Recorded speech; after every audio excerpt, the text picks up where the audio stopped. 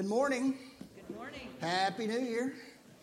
Good to see you this Sunday morning. This chilly Sunday morning. Woo-wee! What a difference between last Sunday and this Sunday. But feels a little bit more like winter. Now I'm ready for a little bit milder temperatures. Maybe you are too. But we sure need some rain. So we all pray, join together in praying to the Lord that He will send us some rain. We have high expectations in this new year. Do you know why? Because it doesn't matter who's in the halls of Congress. It doesn't matter who is on the Supreme Court. It doesn't matter who the president is. Our God reigns. That's right. There's no election that can remove Him from office. There is no one greater than Him that can take Him down from His throne. So we can look this year, 2022, square in the eye and say, Jesus is on the throne, I have nothing to fear. So God, lead me in places that I will be of the most service to you, and show me your glory. Amen. Amen. That's not amen because I said it. It's an amen because it's true. A few announcements to make. Our business meeting is next Sunday night, 6:30 p.m. As is always the case, we have our meeting agenda posted on the bulletin board in the foyer. If there's any item that you would need to get on the agenda, just make sure and contact me before Wednesday. That's basically all the announcements I have. I think, Brooke, you have an announcement, yes? Yes, if you are interested in helping with the spring semester or you're already teaching with us for our Wednesday night children's ministry, we're going to have a quick meeting next week at about 3. Sunday at 3, we're going to meet and discuss what we're going to be studying in the spring. So, love to see y'all there. All right.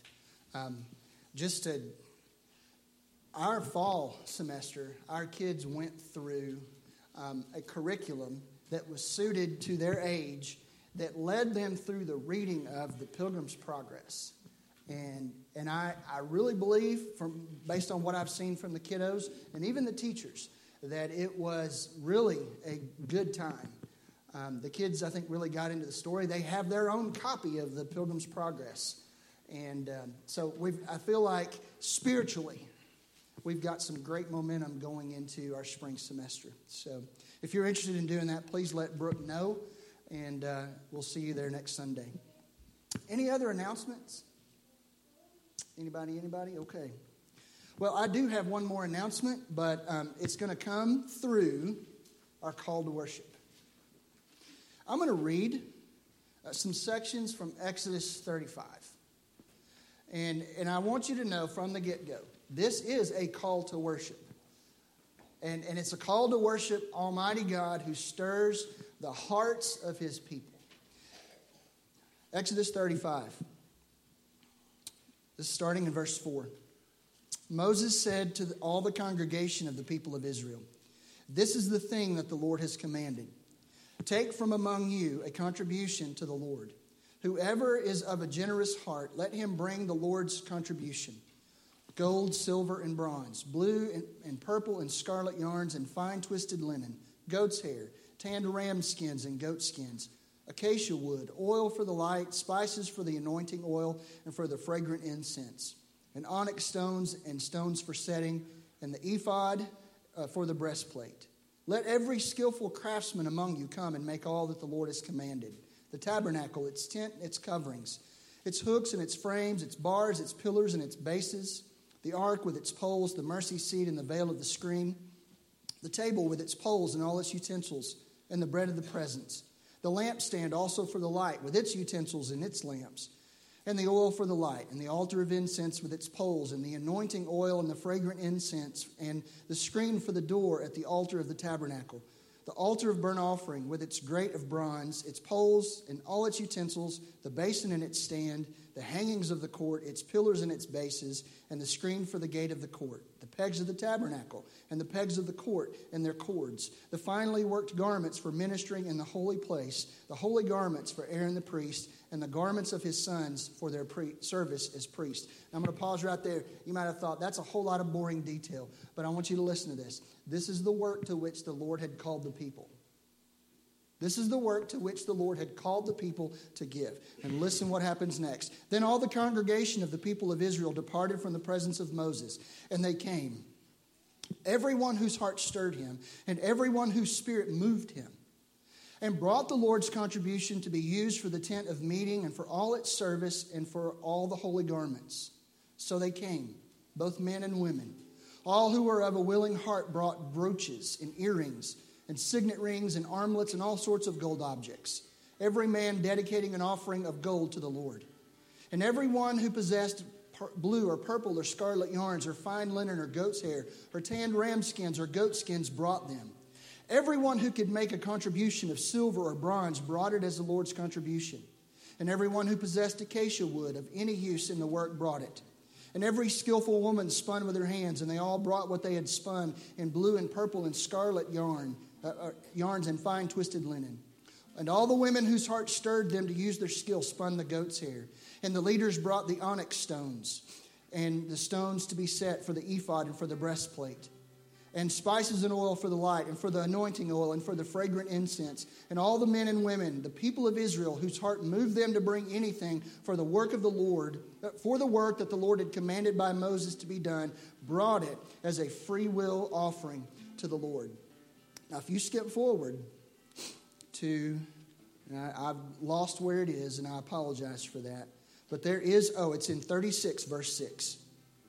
So Moses gave command, and the word was proclaimed throughout the camp. Let no man or woman do anything more for the contribution of the sanctuary. Why? Because they had done more than enough that was required for the work. Our Lottie Moon offering was $6,500. And the Spirit of the Lord has stirred the heart of His people to bring more than what we set aside for the work. $10,168. Praise God that He has stirred the hearts of His people to give to the work of the Lord. Now, that being said, I know the Lord told them to stop. I don't know that He's told us to stop yet. If you have not had a chance to give, we'll send it at the end of January, and I encourage you to do so. But I'd like to do this, and I know that I'm taking too much time. Could we just sing the doxology? Don't even have to play it. Let's just sing it. Because I think the Lord is worthy of praise for what He has done in our church in this way. Praise God from whom all blessings flow. Praise Him, all creatures here below. Praise Him above, ye heavenly host. Praise Father, Son, and Holy Ghost.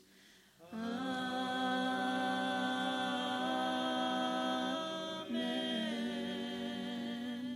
Let's stand together.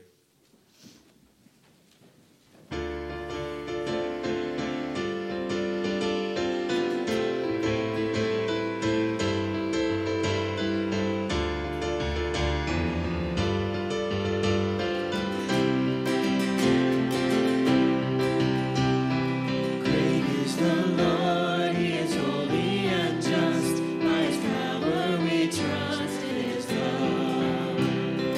Great is the Lord.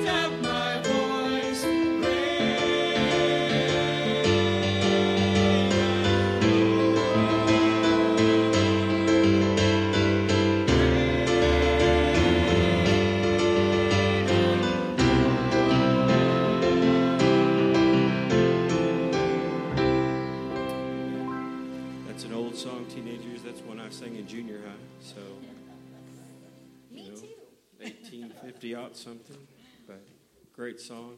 I think that's exactly what heaven's going to sound like, but way beyond words that we can even fathom, way beyond. And all the nations of all the earth are going to be crying that out to God. So let's sing this together. There is a name I love to sing His word. It sounds like music in my ear, the sweetest name on earth. Oh, how I love Jesus. Oh, how I love Jesus. Oh, how I love Jesus. Because He first loved me. It tells me of a Savior's love who died to set me free. It tells me of His precious blood, the sinner's perfect plea. Oh, how I love Jesus. Oh, how I love Jesus. Oh, how I love Jesus. Because He first loved me. It tells me what my Father has in store for every day. And though I tread on dark so far, Your sunshine all the way. Sing it out here. Oh, how I love Jesus. Oh, how I love Jesus. Oh, how I love Jesus. Because He first loved me. It tells of one whose loving heart can feel my deepest woe, who in each sorrow bears a part that none can bear alone. Oh, how I love Jesus. Oh, how I love Jesus. Oh, how I love Jesus. Because He first loved me. You may be seated.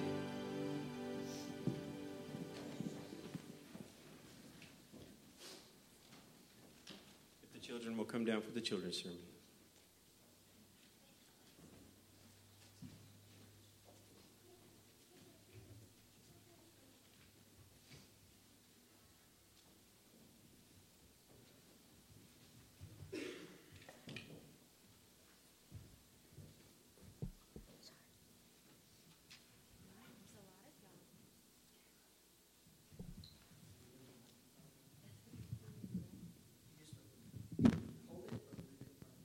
I think it's close. It's good enough. Okay. Is that better? Okay. All right. Have y'all ever been scared? Me too, right? So I want y'all to think about this. So it's really dark and we're outside. Really dark. You put your hand right here and you can't see your face, right? And then there is a really, really loud noise. It's a big boom. And then suddenly the sky is lit up beautifully with these brightly colored lights. What is that? What does that make y'all think of? Some of you, right, fireworks. So it's really dark and then there's bright, pretty lights, right? So it's kind of scary and then turned beautiful. So Jesus tells us in John 8:12, I am the light of the world. Whoever follows me will never walk in darkness, but will have the light of life. So when we accept Christ as our Savior and Lord, Jesus shares His light with us. We all know that song, right? Let your light shine. So we are going to take this flashlight, okay? And if it was completely dark in here, and we had our flashlight, maybe I don't know how to work it, and we turn it on, we could see, right, because we're right here. But it might be hard for the people in the back to see. What if Eddie held his flashlight for me, and we put this bowl over it. Would we have any light if it was dark in here and we covered up our light? No. Then they really couldn't see in the back row, right? What if each and every one of us up here had a flashlight? Could the people in the back see better? Yes. They could, right? What if we walked back there, or even halfway? Could the people in the back see better? Yes. Right. Okay. So, in Matthew 5, did I miss one? 5:15 through 16, it says, "Neither do people light a lamp and put it under a bowl. Instead, they put it on a stand, and it gives light for everyone in the house.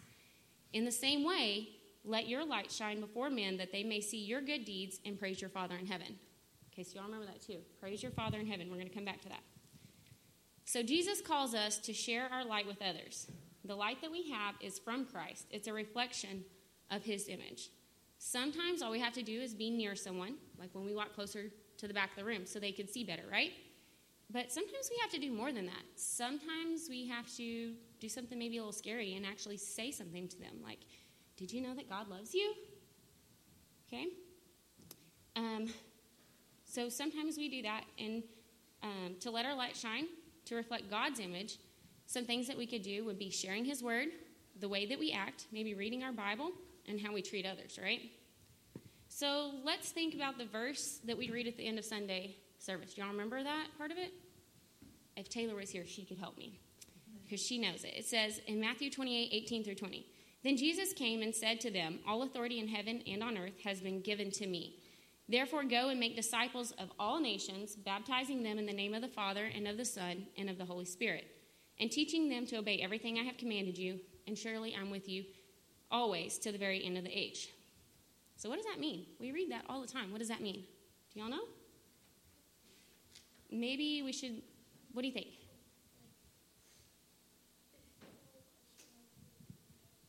Right. So if we follow Christ, we're not going to be in darkness. But he also tells us, go and make disciples of all nations. So another word for disciples is like Christians. Okay, so he's saying, therefore go and make Christians of all nations. So remember, though, that we don't actually make someone believe, but we do our part, like Jesus told us to, by letting our light shine, right, that he gave us, and sharing God's word with others, okay? It's not to make our light shine brighter or look good or people to praise us. Remember I said earlier, we're going to come back to this a little bit. It says that they may see your good deeds and praise your Father in heaven. So it's to give God praise, right? Not to make us look good. So it can be scary to let our light shine bright and to share God's word with others. But the Bible tells us in Matthew 28, verse 20, that Jesus said, "Surely I'm with you always to the very end of the age." And in Isaiah, the Bible tells us, "Do not fear, for I am with you." So we know that God is always with us, right? I think you're spot on, Kyson. So I know we talked about a lot of things. We had our light shining for everybody to see, right? We're not going to hide it. We're not going to put it under a bowl. We're not going to be scared when it's time to let it shine, right? We're going to tell others about Christ, right? So even though it's scary, something beautiful can come from all that, just like the fireworks. It was scary, and then the light shined, and it was very beautiful, right? And God's not going to leave us to do it on our own. He's never going to leave or forsake us, okay? I hope y'all got that. So let your light shine and share God's word with everyone, okay? Because something very beautiful can come from it. All right, so let's pray. Lord, I thank you so much for these children. I ask you to help keep them to be brave and strong, to help them let their lights shine for you and that light that came from you.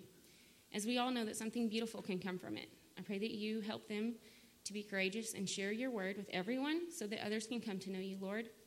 And that we do all this to bring you glory, honor, and praise. In Jesus' name we pray. Amen.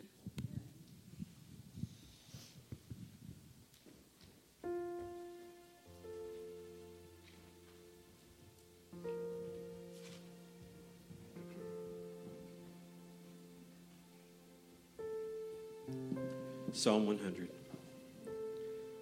A psalm for giving thanks, making a joyful noise to the Lord, all the earth. Serve the Lord with gladness. Come into his presence with singing. Know that the Lord, he is God. It is he who has made us, and we are his. We are his people and the sheep of his pasture. Enter his gates with thanksgiving and his courts with praise. Give thanks to him. Bless his name. For the Lord is good. His steadfast love endures forever, and his faithfulness to all generations. God, we come to you this morning. God, not because we have to have things our way, and not because we have something to lay at your feet, but Jesus, because you have paid the full price for our salvation.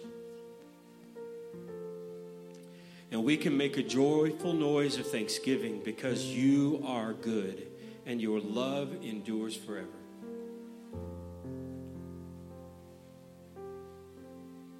Jesus, we just confess to you this morning that we love you. And the times that our love for ourselves is stronger than our love for you, Father, forgive us and cleanse us from all unrighteousness. And we come this morning as your people together, and we sing to you that we love you and we need you. We just need you to envelop the praises of your people and work in our hearts today. We beg you, Jesus.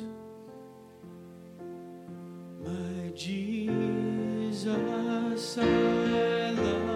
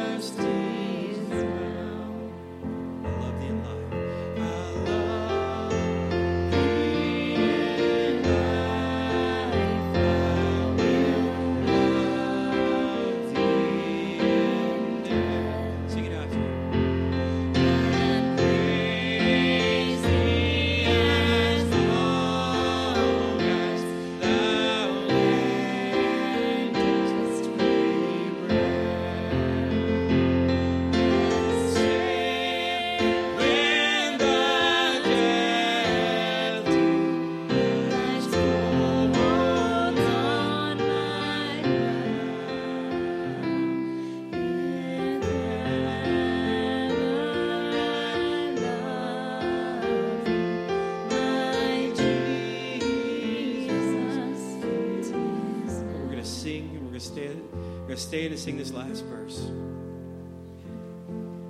And this is the gospel. And if this doesn't get you excited, oh my goodness, let's sing this.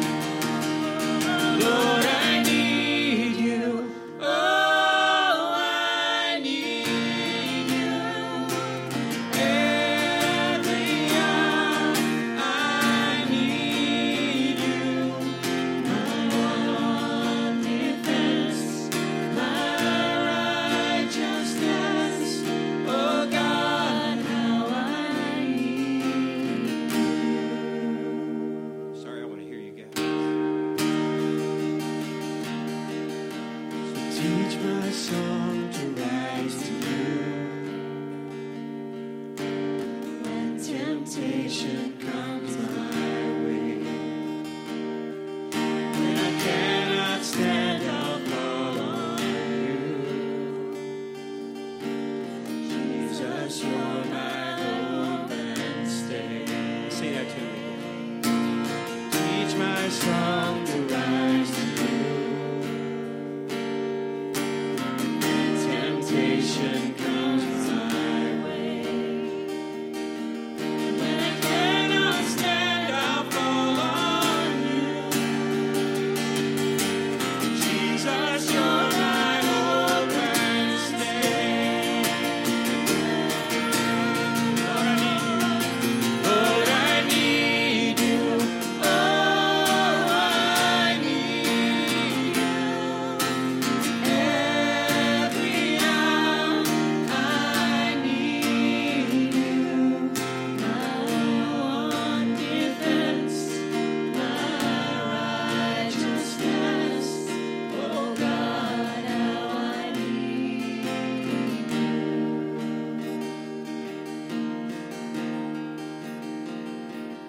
Lord, I need you. Oh, I need you.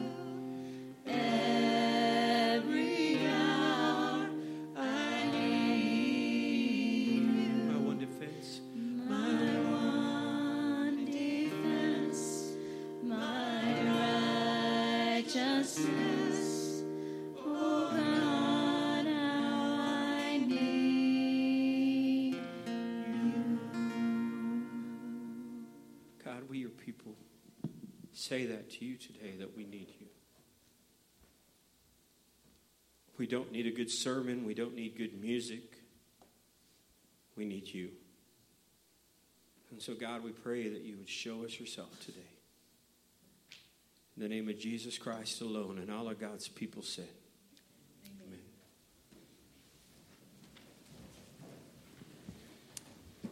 Would ask you to please take your copy of God's Word, turn to the book of Revelation. Book of Revelation. Revelation chapter 1, verses 4 through 8. If you did not bring this morning a copy of God's Word with you, I encourage you every Sunday to come walking through that door into this sanctuary with your copy of God's Word. God's Word is a gift to us, and it's indispensable for our life. But if you did not bring one, you should find a hardback black one somewhere around you. If you'll turn to the back of that Bible, that's the New Testament, and find page 190, you'll be at Revelation 1. By way of introduction to this new sermon series that we're going to embark on, the name of the sermon series is simply this, and we sang it, My Jesus, I Love Thee. My Jesus, I love Thee. We're going to take some time and stare at the second person of the Trinity, the one who was eternally the Son of God and became the incarnate Son, and the crucified Son, and the resurrected Son, and the ascended Son, and the coming back Son, and the Son who sent His Spirit to be with us. We're going to take a long look at Him so that, and this is the goal of the whole series, so that when we sing, My Jesus, I Love Thee, more and more we sing it with sincerity. I want to begin with, it's sort of a long quote from John Owen from his book, The Glory of Christ. And this will help me to introduce why I believe, and I'm going to say this personally, I need what I'm preaching. I always need what I'm preaching. But at this stage in my Christian walk, I need this. And I know that it will be edifying to you wherever you are on your Christian walk. But John Owen in his book, The Glory of Christ, says, beholding the glory of Christ is one of the greatest privileges that believers are capable of in this world. Greatest that is ever capable of in this world, or even that which is to come. Now, when he says that's one of the greatest privileges, that gives me personal pause right there. Do I consider beholding the glory of Christ to be one of the greatest, if not the greatest, privileges in this life and in the world to come for me? Indeed, it is by beholding the glory of Christ that believers are first gradually transformed into His image, then brought into the eternal enjoyment of it, because they shall be forever like Him, for they shall see Him as He is. Owen here says how important it is for us as Christians to behold the glory of Christ. He says that's the way that we're first gradually transformed into His image. If you want to become like something, you must look at it. If someone's going to learn how to shoot a basketball, they learn from someone who shows them what that looks like. He continues, and when I say he continues, talking about the beholding the glory of Christ. He says, on beholding the glory of Christ, depend our present comforts and future blessedness. This is the life. Sorry, this is kind of making noise, and I apologize. The life and reward of our souls. Beholding the future glory of Christ is a present comfort to us, so that we see Him in the midst of some of the most difficult circumstances that we undergo. What other than a look at Christ and in His glory can sustain us when times are hard? He says this, and this was so convicting to me. Many will say with confidence that they desire to be with Christ and to behold His glory. But when asked, they can give no better reason for this desire, except that it would be better than going to hell. That was a gut punch. Last week I preached a sermon called Is He Worthy? From Luke 14. And the text asked us some very penetrating questions. Questions that reveal our heart's true and unvarnished evaluation of the worth that we place on Jesus Christ. The questions were, is He worthy of forsaking convenience and comfort? Is He worthy of immediate obedience? Is He worthy of your most focused and diligent efforts? And I gave this illustration of a scale, where if you put the worth of Christ on one side of the scale, and then put your convenience and comfort, your immediate obedience, and the things that you see are worthy of your most focused and diligent efforts, oftentimes they don't balance out. And the reason is because we have too low of a view of Christ. The pendulum, the balance seems to swing this way. In other words, that Christ isn't worthy of all of forsaking comfort and convenience, or worthy of our immediate obedience, or worthy of our most focused and diligent efforts. And I left us last week not wanting to leave us in a place where we felt bad about ourselves and bad about our Christian walk. Because I think guilt is a horrible motivator. But we can take these questions and we can use them to evaluate our heart and lead us to not guilt, but conviction. Where we say, isn't He worthy of forsaking my convenience and comfort? Isn't He worthy of my immediate obedience? Isn't He worthy of my most focused and diligent efforts? After we get finished with this series, and we will have forever to look at Christ and to grow in our love for Him. But my goal for us as a church, for me, is that we will say, having looked at the second person of the Trinity, He is worthy. Now I want to tell you this, and I have to be honest with you, honest with me. One look at Christ a week on a Sunday morning will not be enough to captivate your heart and to convince you that He's worthy. One look a week won't lead you to sing with all the sincerity you possess, "My Jesus, I love Thee. I know Thou art mine. For Thee all the follies of sin I resign." Well, that's longer than I intended to take. But if you would, please stand for the reading of God's Word. This is Revelation 1, verses 4 through 8. This is God's Word. John, to the 7 churches that are in Asia, grace to you and peace from him who is, and who was, and who is to come, and from the 7 spirits who are before his throne, and from Jesus Christ, the faithful witness, the firstborn of the dead, and the ruler of the kings on earth, to him who loves us and has freed us from our sins by his blood, and made us a kingdom, priest to his God and Father. To him be glory and dominion forever and ever. Amen. Behold, he is coming with the clouds, and every eye will see him, even those who pierced him, and all tribes of the earth will wail on account of him. Even so, amen. I am the Alpha and the Omega, says the Lord God, who is, and who was, and who is to come, the Almighty. May God bless the reading and the preaching of his word. You may be seated. Just a quick overview of the text. And then before we dive into, to get kind of a general understanding of what John is saying here. And then we'll get into some particulars. In verses 4 and 5, John gives a Trinitarian greeting to the churches. Notice, there's a greeting from him who is and was, and who is to come. That's God the Father. And from the 7 spirits who are before his throne. That's the Holy Spirit. And from Jesus Christ, of course, that's the Son. So we have a Trinitarian greeting from John, greeting from John to the churches that has sort of the oomph of the Trinity behind it. Then in verse 5 and 6.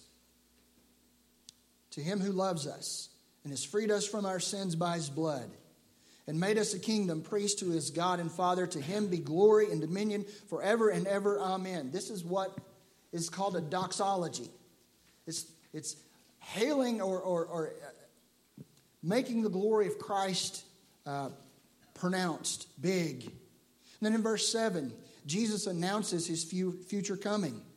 Behold, he is coming with the clouds, and every eye will see him, even those who have pierced him, and all tribes of the earth will wail on account of him. Even so, amen. And then in verse 8, Jesus declares his title. I am the Alpha and Omega, who is, and who was, and who is to come, the Almighty. Now, why might John lead off his letter like this? Well, he's of course, this is letters to the churches. And so this whole book of Revelation, it's making its rounds through these 7 churches.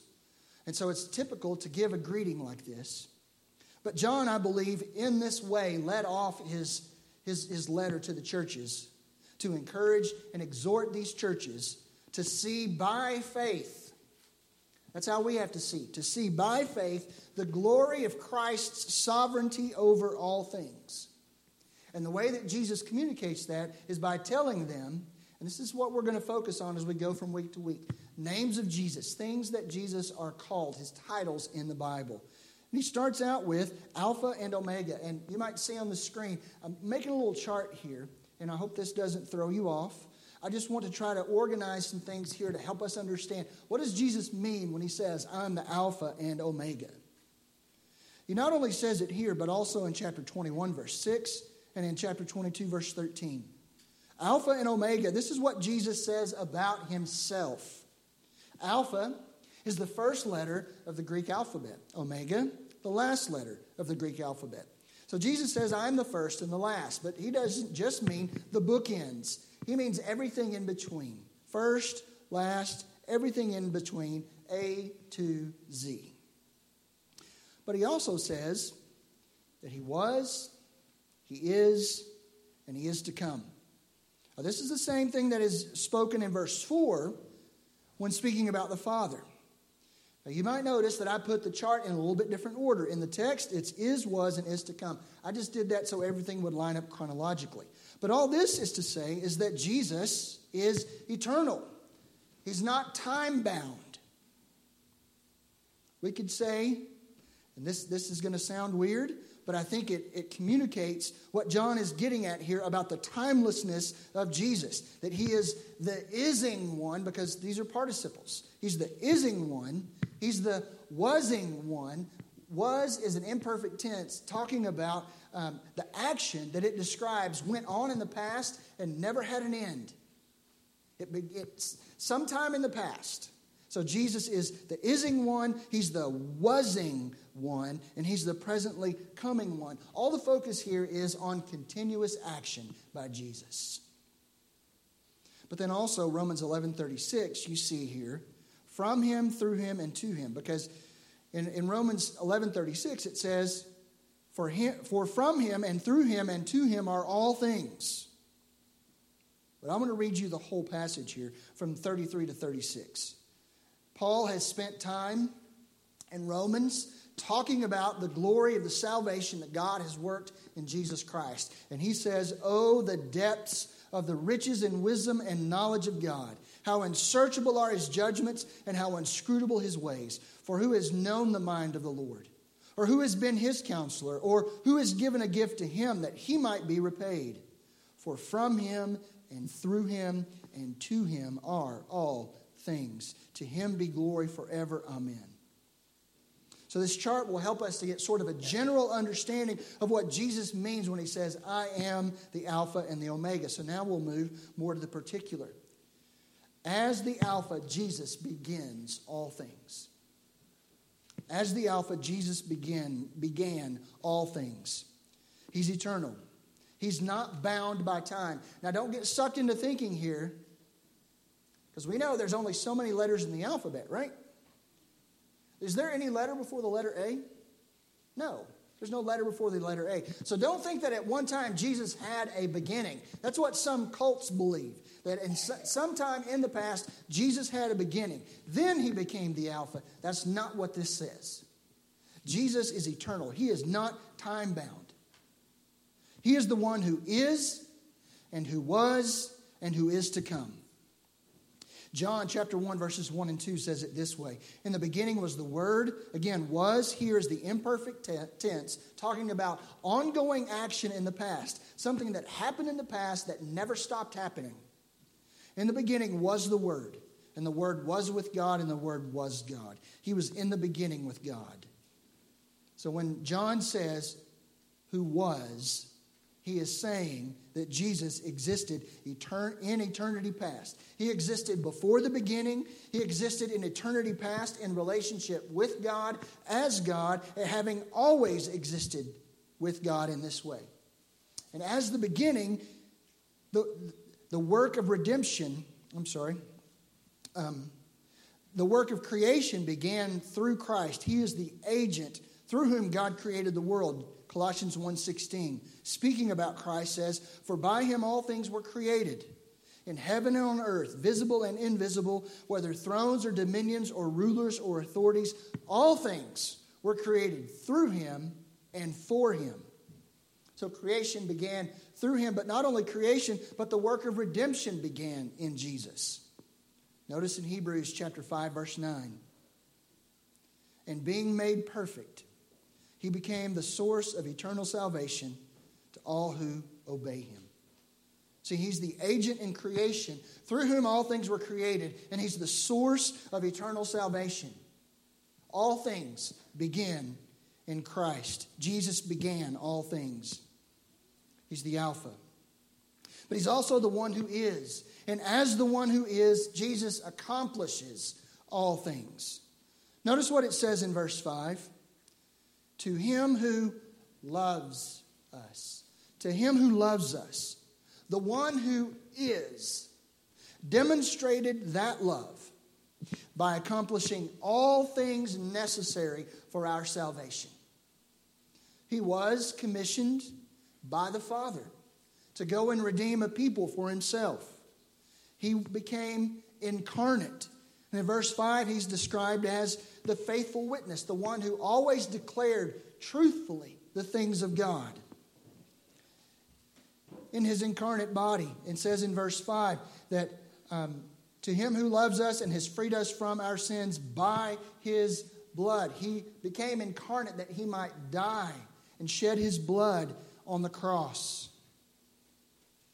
And he was obedient. Philippians 2:8, "And being found in human form, he humbled himself by becoming obedient to the point of death, even death on a cross. He's the source of our salvation. He's the faithful witness. He's the one who never once sinned. He perfectly revealed the Father and His ways. He was perfectly sinless, and He was also perfectly obedient to the Father. And He was therefore eminently qualified to be our substitute. And through His shed blood, verse 5 says, He has freed us from our sins. We have been redeemed from the bondage of the slavery of sin. It no longer has any rule over us. His blood atoned for our sin. It paid the redemption price. It justified us and it sanctified us. Jesus is also described in verse 5 as the firstborn of the dead. Jesus Christ, the faithful witness, the firstborn of the dead. This is speaking about His resurrection. Jesus had to become incarnate and die and be resurrected that we might have salvation. Because His resurrection proves that salvation, the work of it, is complete and nothing else is needed. And then He, in saving us, verse 6 says, made us a kingdom, priests to His God and Father. Christ came and redeemed for Himself a people, a kingdom. And that kingdom would be made up of priests who would worship and serve God. And then also Jesus accomplishes all things in His heavenly session. In other words, His ascension, that He's seated at the right hand of the Father. And from there, verse 5, it says that He is the ruler of kings of the ruler of kings on earth. And it's through those kings that Christ is accomplishing His will in spite of their protest and rebellion until the time of His coming. And it is Jesus sitting at the right hand of the Father who enables us to persevere to the end. This is why I believe, instead of John saying Jesus was, is, and is to come, he starts out with is. He is your Alpha and Omega.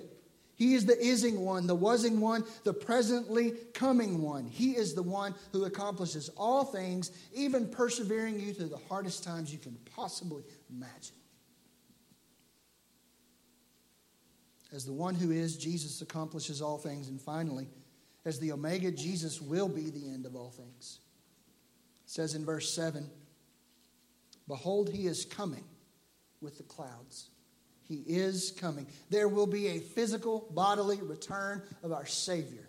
His feet will set down on planet Earth. And verse 7 says, every eye will see Him. There will be no escape. No one will fail to see Jesus Christ when He comes. And notice what it says, verse 7. And all the tribes of the earth will wail on account of Him. Why do they wail? Because now they know that He is the King of kings and the Lord of lords and the righteous judge. And He held out to them salvation, and they refused it. They rebelled and they kicked against the goads of His rule. And now they know He was right and they are wrong. He is just, they are condemned. And that's why they will wail, because the Savior will judge with perfect righteousness. No one who does not belong in heaven will be there, because the judge will judge justly. And because of that, verse 6 says, to Him be glory and dominion forever and ever. Amen. You see, Jesus is not just bringing things to an end. Y'all listen to this. He's not just bringing things to an end. He is the end. Look at Colossians 1:20.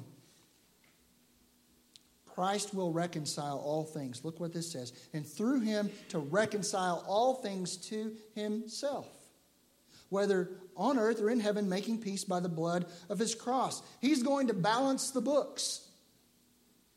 And when He balances the books, He's going to close the books. And the things that belong to Him, they will come to Him. And the things that do not belong to Him, He will send away. And when He reconciles us to Himself, He will, as Ephesians 1:10 says, unite all things in Him. He is not only bringing it to an end, He is the end. Not only will Christ reconcile all things, He will restore all things. Revelation 21:5 says, "And He who was seated on the throne said, Behold, I am making all things new." Also, He said, "Write this down, for these words are trustworthy and true." In other words, you can bank on it. Christ will reconcile all things to Himself. He will restore all things, so that as His reconciled people, we will be with Him forever in a restored world, saying, "My Jesus, I love Thee. I know Thou art mine." But Jesus wants us to see, and I think that's what John's goal is. Jesus wants us to see by faith, His glorious sovereignty over all things. But Jesus also wants us to see by faith His glorious superiority to all things. That's why John says in verse 6, "To Him be glory and dominion forever and ever. Amen." Let me see if I can illustrate how important this is, that we see by faith Christ's glorious superiority to all things. Now, this is no strange thing to you. I'm a fan of Aggie football. There's a few of us in here. And we have had coaches that have been okay, and then we've had some duds. And you know, they sign contracts for a certain length of time. And you think at some point, man, can't we find someone better to run this thing? There will be no one better to sit on the throne than Jesus Christ. That is why John says, "To Him be glory and dominion forever and ever." There'll never be a point where we say, "Man, I wish somebody else was running this show." Because our hearts will be fully His. We will be beholding His glory. And our hearts will just be captured by that. We won't want anyone else.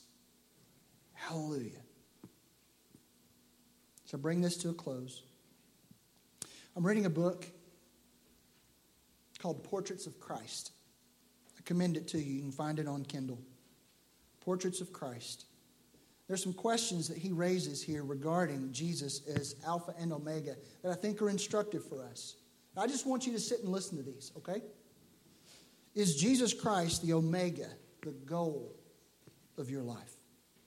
Do you want Him to have preeminence or superiority above all else in your life? Is His glory the aim in all your choices and plans?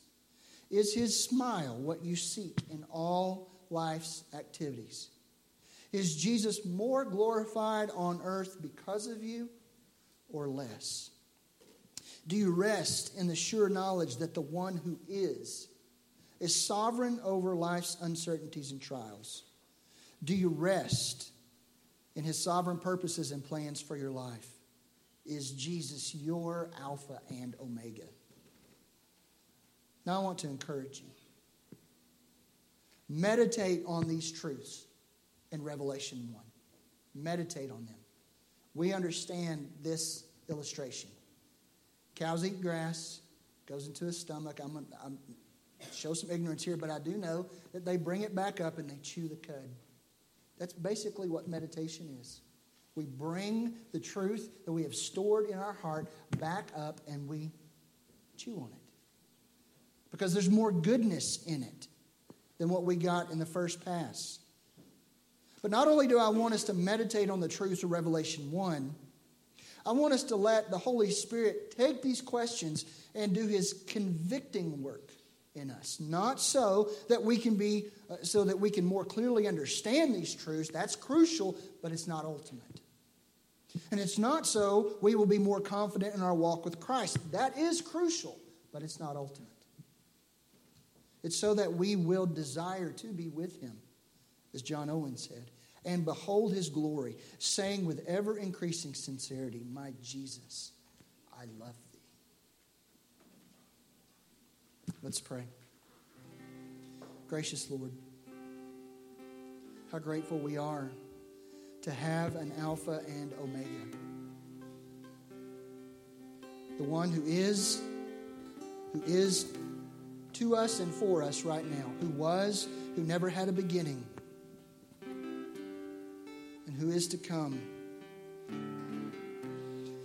Lord God, we need a deep look at our Savior, that we might, with ever-increasing sincerity, say, my Jesus, I love thee.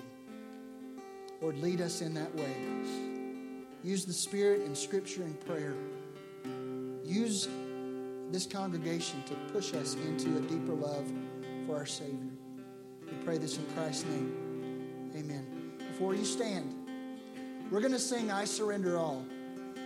Now, a lot of times this song is played over and over and over at the end of a service because we're just finally wanting to get somebody to come and, come to the altar and stuff. You know what I'm saying? It can be played and trying to be emotional on people.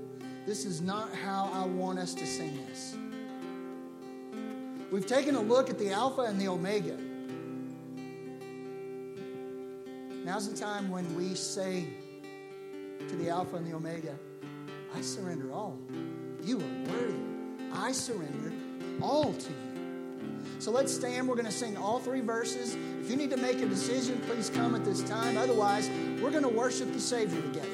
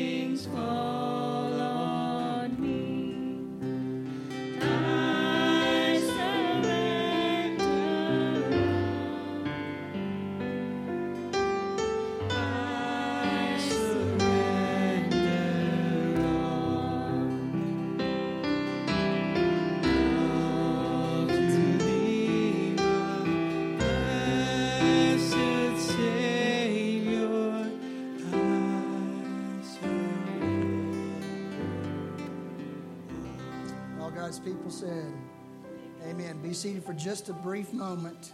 I know I've run long today, and I appreciate your patience. Prayer list updates, just a few things. Roddy was going to be here this morning, but he and Roman both are sick. So pray for Roddy and Roman. I think they just were out in the wind last couple of days, and the wind's been stirring up all this stuff in the air. So they're a little under the weather, so pray for them and Barbara. Also, pray for Eddie Mae. I heard from Mary Catherine this morning, told her that we had been praying for her. She said Eddie is dealing with some pretty severe pain. I think it's back pain, but I'm not 100% sure. And so he may come back early, and Mary Catherine may stay longer than January 20th, but she's trying to work all that out. Sounds like things are going very well over there. Gerald McKee is not doing well at all. I don't know Gerald, but I know that he's important to some people in our church, and so he's on the prayer list. He's not doing well at all. I think it's cancer, right? Okay. All right. One other dimension. My wife lost a sister this last week, stepsister, I guess, Pam Burt. It's from her mom's side of the family. Her mom remarried, and Steph's stepdad had 3 kids, and so the daughter passed away this last week. So please pray for that family. Do you have any other updates on prayer requests or anything? Anyone? Okay. Well, let's stand and have a word of prayer. We'll say the Great Commission together. We'll be dismissed. Father, we are indeed grateful that you not only are the Alpha and the Omega, you are the great physician. And so we lift these people up to you, Lord. We lift up Eddie. We lift up Gerald McKee. And we pray, Lord, that you would heal their bodies. Lord, we also know that you're the great comforter. And so we pray for Pam's family, that they would find comfort in these days and they would turn to you and find the strength that you alone can give. We also pray, Lord, if it's not your will to heal Gerald McKee, that you would give to his family the comfort that comes from on high, that can sustain them in this time. Lord, we thank you for hearing our prayers and for being with us this morning. Prayed in Christ Jesus' name. Amen. Let's say the Great Commission together. And Jesus came and said to them, all authority in heaven and on earth has been given to me. Go therefore and make disciples of all nations, baptizing them in the name of the Father and of the Son and of the Holy Spirit, teaching them to observe all that I have commanded you. And behold, I am with you always to the end of the age.